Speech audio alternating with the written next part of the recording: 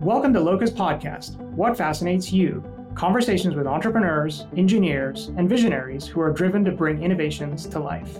I'm Bobby Mukherjee, and today's podcast is about the power of telling stories with your data and how more diversity in our data and our teams can uncover much greater outcomes. Here to share her story through video chat is Anna Gershik, lifelong researcher, creator, and former manager of computational genomics at Ancestry.com. Like many of our guests, Anna's career journey is as fascinating as the innovations she pursues. Her research has spanned the worlds of science and data, from neuroscience to machine learning to computational storytelling. She has received over 3,000 citations, press from the New York Times and NPR, and has been featured at the Museum of Modern Art for her work with Philip Glass and Bjork. If you work with data in any capacity, if you want to connect better with your customers, or if you want to see more diversity in the tech world, I think you'll come away with something valuable from this interview. Anna, welcome to the show. Hi, thank you. It's nice to be here. Pleasure to have you here. So the first thing I wanted to talk about was when you and I were talking previously, you had mentioned that your dad was a scientist and your mom was an artist, both at Stanford, which made me wonder, what were conversations like at your dinner table growing up? I really grew up surrounded by both arts and sciences from both my parents. From my father, I saw his scientific journey. It was very academic. It felt very innovative and stimulating, and then also surrounded by the arts. So my mother was painting inside the house and in her in-home studio. So that felt very creative and beautiful. And my parents had quite a bit of appreciation for each other's professions. But at the same time, even as a kid, I could see how different they were. And so as a kid, I love the arts, I love the sciences, and it didn't really dawn on me until probably fairly late in high school, and then increasingly in college, that most of our society is kind of set up in this, it's very specialized, right? So our educational systems, our professional tracks, where people tend to self-segregate is generally, it could be scientific, it could be artistic, or it could be many other things, but there's more and more deeper and deeper specialization. So that's great. I love going deep, but it also creates some limitations on, diversity of ways of thinking and working, communicating. And so that was a little bit disappointing, I think, for me as a young adult and confusing. Yeah. Do you remember at an early age if you found yourself drawn to one over the other? I think I was probably a little bit more drawn to math and science, but I'm not sure how natural that was. It might have been because I internalized this kind of story from my mother that, you don't want to become a starving artist, like get a computer science degree or something like that. I'm not quite sure, but I was always looking for ways to connect them. And I still have been my whole career. So one of the things that you had taught me when we were just talking the last time was you provided this lens on how to look at data, and you talked about the power of stories and how data can be very dry and it's not very meaningful in and of itself, and it can become so much more powerful if you can craft a powerful story around it. So before we dive into the specific notion of creating stories with data, I was just curious, at a higher level, what role do stories play in your life? Stories are this uniquely human format for communicating information. So we can trace stories back like almost 5,000 years. And, I'm a mother. And so quickly I discovered even very young children, this storytelling has this, huge power. I think we're wired to be captivated by stories because they give us this framework for interpreting our lives. And they're also very connecting, which is why they run, strong in families and communities and get passed down over centuries. So I'm not a natural storyteller.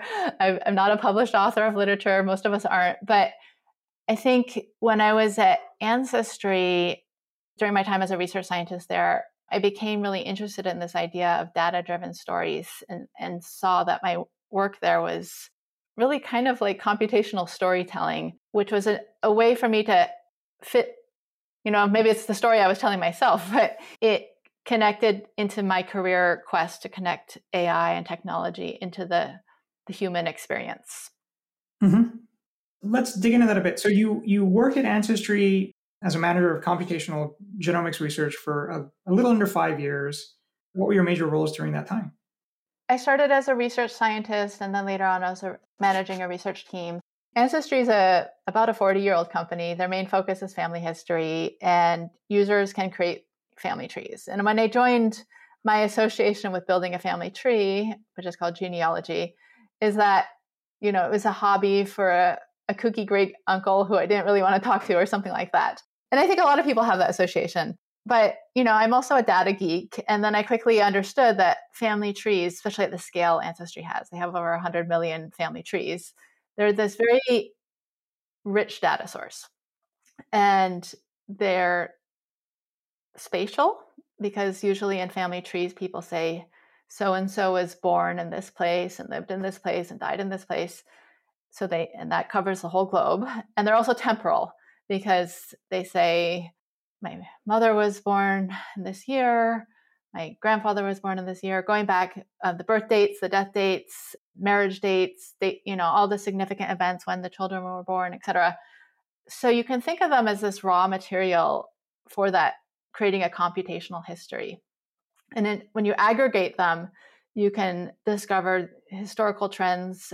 So, we have textbook history, which was written by historians with their version of the story. And then there's this kind of computational aggregated family tree story, which is potentially the same and possibly a little different, right? So hold on to that thought, because I'm going to return to it. But another way to look at your past is genetics. And I was in the Ancestry DNA science research lab. So we are very focused on genetics. And genetics tell you about your past because all the DNA you have, you inherited from your parents, who inherited it from their parents, all the way back, right? And, it's funny because in school, you don't get to combine or even major in like history and genetics or combine those data sets, but that's what we did. So we're combining historical data from the family trees and the genetics data, which I think is something like pretty awesome in data science. So if you find these disparate data sources, and you get to work sort of cross-disciplinarily. So I had the opportunity to do that research project. We called it, I think of it as data storytelling. So the way we did this is first we built a social network. So think of it like Facebook, but instead of friendships connecting two individuals, it's determined based on genetic relatedness, how much DNA you share. So siblings are going to be directly connected and very close in that network, whereas people from opposite parts of the world are going to be very far in that network. So think of this as a massive genetic social network. And then you can use clustering algorithms. You don't really need to know what those are, but to find clusters of individuals in that social network. So these clusters represent a group of people. They're large clusters in the tens of thousands or hundreds of thousands, but these clusters represent a group of people who share DNA, more DNA with each other than they do with others. And generally, when you share DNA, especially when we're going back like 8 generations, it means you share a common history. It was only in the past few hundred years that people are traveling across the world to meet their mate, right? Right. So I definitely believe in the power of storytelling. And then you take something like data, which untouched can be really dry and about the furthest thing away from a story. So if I'm trying to create better stories with data, one of the things that I just picked up is first you have to have a character or characters in your story that people can empathize with and relate to. Yeah, I think connecting to people is a powerful technique. It's probably not the only technique, but we empathize with people. We empathize with other people, especially if we can relate to them. If, there are data products out there that are geared towards customers, and so the people are there already. And then there's also data journalism in the news where it's looking at large populations of people. So it's not necessarily targeted towards individuals, but there's still that human connection. Right. So I think that seems to be at least one of the key ingredients in trying to make a more compelling story. Right. So if you're making a story, even if it's about climate change or something like that, and you're looking at the data on that, how does that affect people? Because we care about people. Oh, you could talk about how it affects animals too, I suppose. Right. No, exactly. But I think, again, the key ingredient is have you created a character that, whether it's a person, an animal, or whatever form, that people will relate to and empathize with? That's the key thing. So switching gears a bit, something that I would really love your perspective on is, having had this tremendous journey in the field of AI, being a practitioner, just your perspective, is it different for women in the field of AI and machine learning than for men? Like, I have anecdotal answers to that question from myself, but I think what I know is that, the more diversity we can bring to teams building AI systems, the more algorithms can reflect that diversity, which I think is a very good thing. Diversity comes in many forms. It's not just gender, right? It's race, but it's also diversity of educational institutions and diversity of training, right? So matching computer scientists with anthropologists or artists or journalists, or matching a Stanford PhD to someone who's self-educated. So cognitive diversity. There's many forms, but I think when we are willing to create a more diverse team, sometimes that might feel hard or different, but it ends up creating different types of solutions.